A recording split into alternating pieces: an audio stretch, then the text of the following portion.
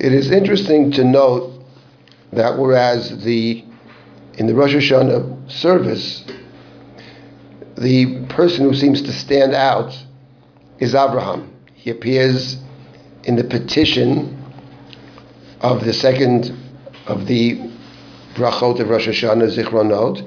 He appears even in the body of the section of Zichronot, that God remembers the covenant, V'zochati et briti Abraham, et Yaakov. But at the end, he's mentioned prominently in terms of our request for God to remember us favorably in this day of judgment, to remember us as part of the covenant. And we recall specifically the Akeidat and Avram's ability to overcome his own kind, merciful qualities, to do God's will. We ask God to do similarly to overcome God's quality, overcome God's anger or God's truth, God's concern with justice and truth, to overcome with mercies. And we actually end that section by again asking God to remember Akeidat Yitzchak hayom uzaro b'rachamim, to remember the binding of Isaac, the Akeidat, with mercy. So I think it's fair to say that in the liturgy of Rosh Hashanah, Abraham is very central. What's interesting is that in the Torah readings of Rosh Hashanah, there were 2 Torah readings, 2 days of Rosh Hashanah, and 2 haftarot. What's interesting is that the primary reading for Rosh Hashanah, we must remember that Rosh Hashanah in the Torah is 1 day, and for a certain time in the land of Israel was kept only 1 day. Exactly when it became 2 days in the land of Israel is not totally clear, but we know for sure it was 1 day at some point. What is the reading at this 1 day? So the Gemara says in Maseches Megillah that 1 day Rosh Hashanah we are reading Vashem Pakad et Sarah Kasher Amar. The Torah readings for Rosh Hashanah is God remembering or redeeming. Pakad is to remember and to save, to redeem Sarah. The reading of the Akeidat on the second day is when you have 2 days. You continue as it were, because the Akeidat is chapter 22, and Vashem Pakad et Sarah is chapter 21. So why is that the reading? Why is Hashem Pakad et Sarah? So if one thinks about the story of Sarah and Abraham, and the focus of that story is on the desire of Abraham and Sarah to have a child, and the child is necessary to continue Abraham's blessing that he receives at God's first communication. Abraham is already 75 years old. Who's going to succeed Abraham when we first encounter him? Great father. Great father has no heir. So the entire story of Abraham and Sarah revolves around who shall succeed him. And what's interesting is Abraham prays to God for a child, for an heir. He says, "You've given me no successor. Eliezer of Damascus," he says in chapter 15, "will inherit me." At first we think it might be his nephew Lot. But he never says, "You never gave us a child." Avram never actually prays for Sarah at all throughout the entire narrative. But it's God actually who tells Abraham in chapter 17, "Aval Sarai ishtecha yoledet l'chabein." God says to Abraham, Sarah is going to have a child. Sarah herself never even approaches God for a child. Sarah never prays for herself. Avram never prays for Sarah. It's God that says in chapter 17, "But Sarah, your wife, will have a child."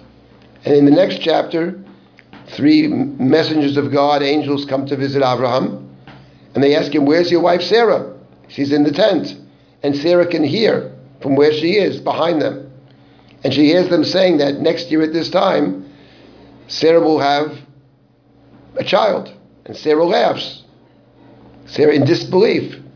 Apparently she's never heard this piece of news. Apparently Abraham never told her. Even though in the previous chapter God said, "Sarah, your wife, will beget you a covenantal child." The covenant will be through Sarah's child. But Abraham apparently didn't tell Sarah. She's not aware of it. Then we have the story in chapter 20 where Abraham comes to the town of Gerar, and he says again, "She's my sister, and she's taken by Avimelech. She's my sister, she's not my wife." And Avimelech grabs her. 3 chapters after God said to Abraham, "Sarah will give birth to your covenantal child." So in chapter 21, Vashem pokadet Sarah kasher amar, God is redeeming Sarah as God has spoken, and not just that, but in chapter 21, after Sarah gives birth, God says, Sarah sees Ishmael, Abraham's oldest, mitzachek, mocking or laughing. It's a negative connotation. She says to Avram, throw the mother Hagar out with this boy. He can't inherit with my son, with Isaac. What she means by that is, as long as he's here, Isaac's succession to the covenant will never be clear to anybody. Not to Ishmael, and maybe not to Avram either. But the matter was evil in Abraham's eyes on account of his son. It doesn't say on account of Ishmael, on account of his son. That means his son for Avram. Say the word, who is your son? The answer is Ishmael. His son is still Ishmael. In Vayera, the matter was very evil in Abraham's eyes. What does that mean? He has no intention of letting Ishmael or throwing Ishmael out, sending him away. He will not do it. And the next verse, God intervenes. God says, listen to what Sarah tells. Obey Sarah. Through Isaac. Your succession is through Isaac. Next verse. Yes,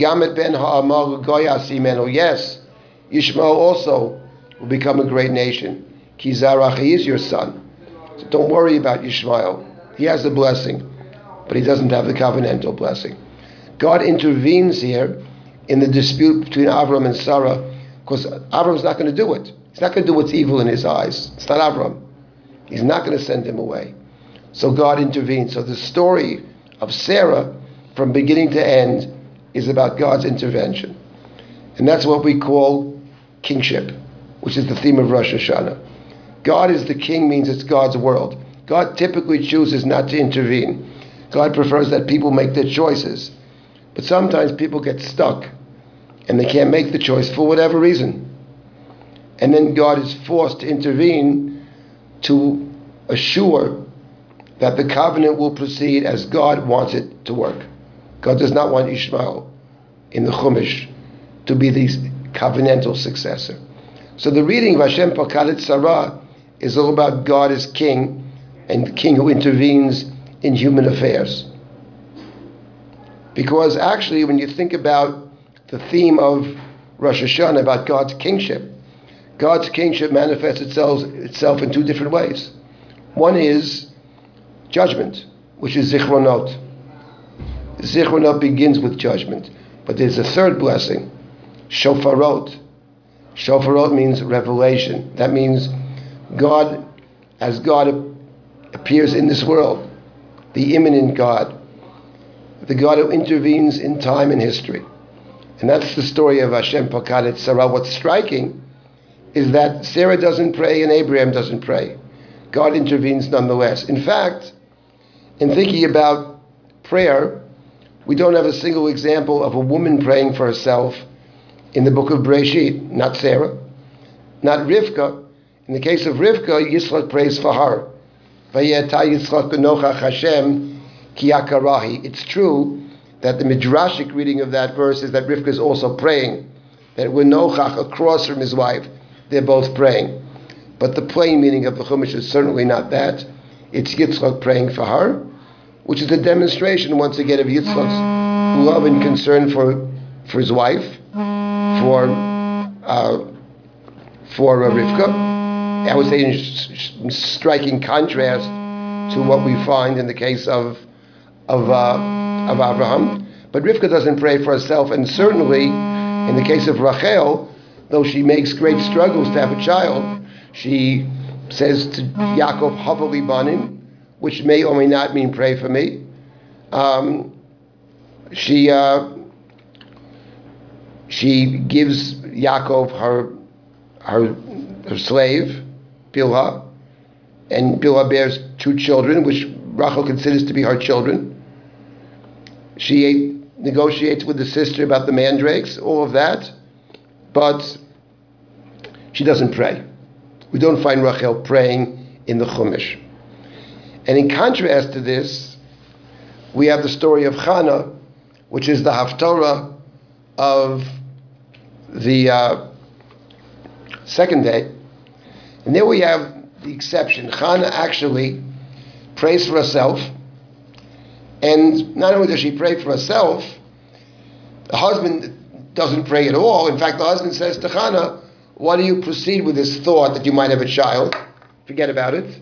And remember, I love you more than 10 children. So don't obsess about this, having the child, okay?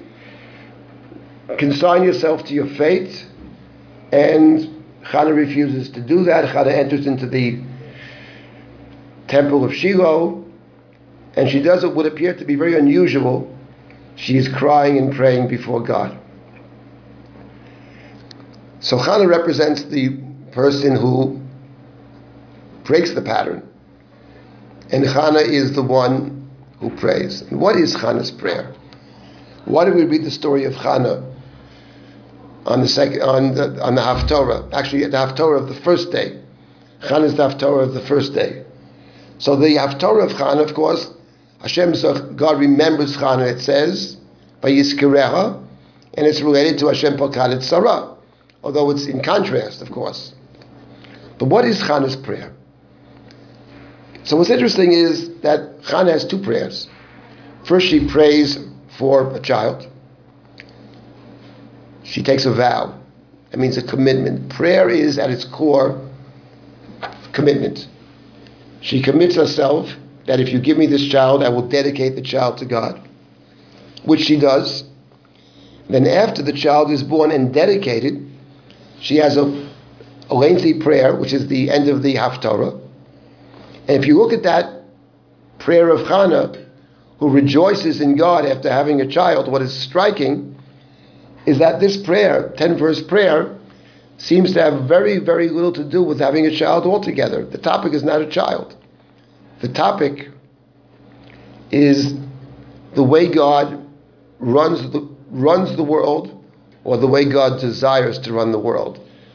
That is, in a set of contrasts, God raises up and God puts down, God impoverishes and God makes wealthy, and God in particular puts down the haughty and the arrogant and the powerful and those who abuse their power, and God raises up the meek and the humble and the disenfranchised. Mekimi me offer dal, me hashpot yarim evyon. And Chana ends her prayer with, the God who does all of these things, God who will judge to the ends of the earth. V'yitein ozlu malko, God should give strength to God's king. V'yarem keren mishicho, and raise up the horn of the one that God has anointed. On the day of Rosh Hashanah, it's all about God's kingship. We speak of living in God's world. God is the judge, God is the king. The haTorah of Chana, the prayer of Chana, is saying something about God's kingship. It's saying it's true that God is king. It's true that we live in God's world.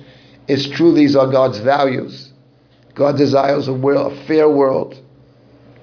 Everybody's treated equally, and a world of compassion. But our responsibility as people is to make sure that our leadership, our kings, are reflecting God's values. So, it reminds me of the story, I think it was Abraham Lincoln, when they said to Abraham Lincoln in the Civil War, don't worry, we're going to win because we have God on our side. And Lincoln is purportedly answered, I'm not so concerned about having God on our side. I'm much concerned about we being on God's side. And that's what the haTorah is all about, we being on God's side. Our obligation, our commitments are to build God's kingdom on earth. Our obligations, of course God is king, but we also have a king. And this king, Chana says, should optimally reflect the kingship of heaven. The human king should reflect the kingship of heaven, and the responsibility of every one of us, says Chana, beginning with herself, is to assure that this kingship of heaven takes effect. So on the day of Malchiot, the day of kingship, we have in the Torah reading of the first day, God's intervening in the world. That's a demonstration of God's kingship. But the haTorah is an additional point that we as human beings have an obligation to strive to build God's kingship. Hannah makes the effort to pray, which is totally unheard of, totally not what the matriarchs did. She prays, and then she dedicates this child to God, and she says, this child that I give to God with the intention that this child, Shmuel, the anointer of kings, will ultimately be involved in a leadership whose behavior and values reflect the kingship of heaven.